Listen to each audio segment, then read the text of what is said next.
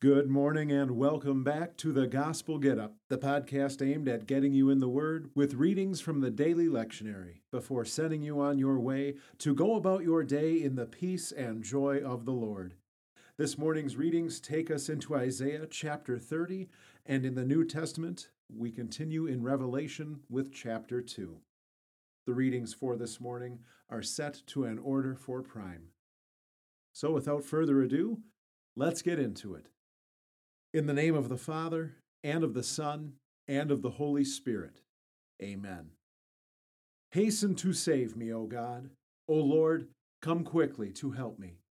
The Mighty One, God, the Lord, speaks and summons the earth, from the rising of the sun to where it sets. From Zion, perfect in beauty, God shines forth. God says, "Call upon me in the day of trouble. I will deliver you, and you will honor me." And we pray, we give you thanks, O Lord, for the rest of the past night and for the gift of a new day with its opportunities for pleasing you. Grant that we may pass its hours in the freedom of your service, and when evening comes, give you thanks again. Amen. The Old Testament reading continues in Isaiah chapter 30 with verse 15. This is what the Lord God, the Holy One of Israel, says. If you repent and wait quietly, you will be saved. Your strength will depend on quietness and trust. But you refused. You said, "No, we will flee on a horseback." Yes, indeed, you will flee. You said, "We will ride away swiftly." Yes, indeed, you will be pursued swiftly. 1,000 will flee when just one threatens. When 5 threaten, you will flee, until you are like a single flag fluttering on a mountaintop, like a lonely banner on a hill. But the Lord is eager to be gracious to you. He waits on high to have mercy on you, for the Lord is a God of justice. Blessed are all who long for him. So people will live in Zion. In Jerusalem you will weep no more. The Lord will be very gracious to you when he hears your cry. When he hears you, he will answer you. Though the Lord has given you the bread of adversity and the water of affliction, he is your teacher. He will not be hidden any longer. You will see your teacher with your own eyes. Whenever you are tempted to turn to the right or to the left, you will hear his voice behind you, saying, "This is the way. Walk in it." You will defile your idols that are plated with silver, and your images overlaid with gold. You will throw them away like a filthy cloth, saying, "Get away from me."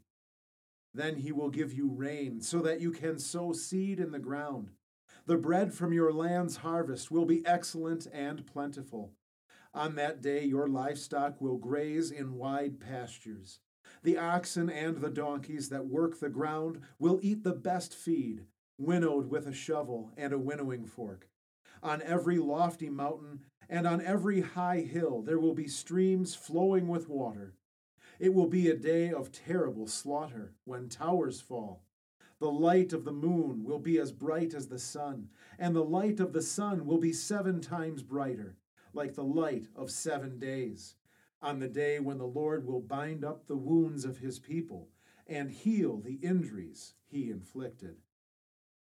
This is the word of the Lord. Our New Testament reading, once again, continues in the book of Revelation with chapter 2.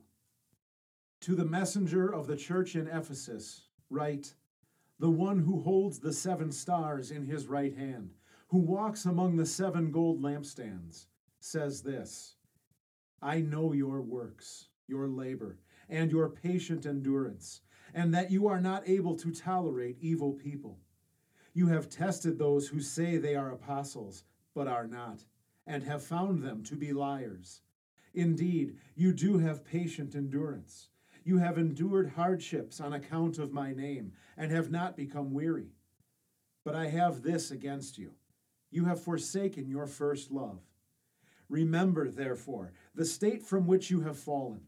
Repent, and do the works you did at first. Otherwise I will come to you, and remove your lampstand from its place, if you do not repent.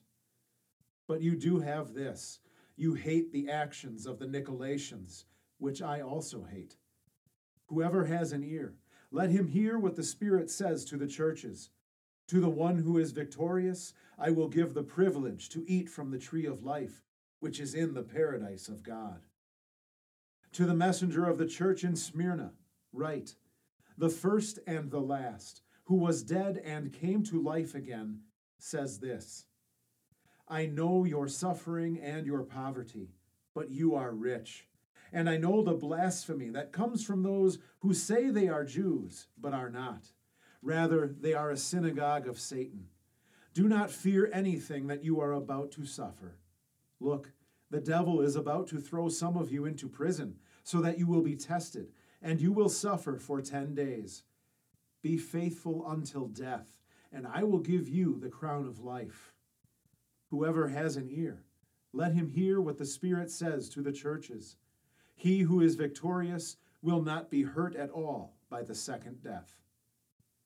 To the messenger of the church in Pergamum, write, the one who has the sharp, two-edged sword says this: I know where you live, where the throne of Satan is, and I know that you hold fast to my name. You did not renounce your faith in me, even in the days when Antipas, my faithful witness, was put to death near you, the place where Satan lives. But I have a few things against you. You have some people there who hold to the teaching of Balaam, who instructed Balak to put a stumbling block in front of the children of Israel, so that they would eat things offered to idols and commit sexual immorality. Likewise, you also have some people who hold to the teaching of the Nicolaitans. Therefore repent. If not, I will come to you soon, and I will fight against them with the sword of my mouth. Whoever has an ear, let him hear what the Spirit says to the churches. To the one who is victorious, I will give some of the hidden manna. I will also give him a white stone with a new name written on it, which no one will know except the one who receives it. To the messenger of the church of Thyatira, write, the Son of God, whose eyes are like fiery flames and whose feet are like polished bronze, says this: I know your works and love and faith and service, as well as your patient endurance, and that you are doing more now than you did at first. But I have this against you. You allow that woman Jezebel, the one who calls herself a prophetess, to deceive my servants and to teach them to commit sexual immorality and eat things offered to idols. I gave her time to repent, but she is not willing to repent of her sexual immorality. Look, I am going to throw her onto a bed and throw those who commit adultery with her into great suffering, if they do not repent of her works. And I will put her children to death, and all the churches will know that I am the one who searches hearts and minds, and that I will give to each of you according to your works. To the rest of you in Thyatira, who do not hold to this teaching, who do not know Satan's deep things, as they call them, I say that I will not lay any other burden on you. Only hold fast to what you have until I come. To the one who is victorious and continues to do my works until the end, I will give him authority over the nations, and he will rule them with an iron staff and shatter them like clay pots. Just as I myself have received authority from my Father, I will also give him the morning star. Whoever has an ear, let him hear what the Spirit says to the churches. This is the word of the Lord. We now confess the Christian faith with the words of the Apostles' Creed. I believe in God, the Father Almighty, maker of heaven and earth. I believe in Jesus Christ, his only Son, our Lord, who was conceived by the Holy Spirit, born of the Virgin Mary, suffered under Pontius Pilate, was crucified, died, and was buried. He descended into hell.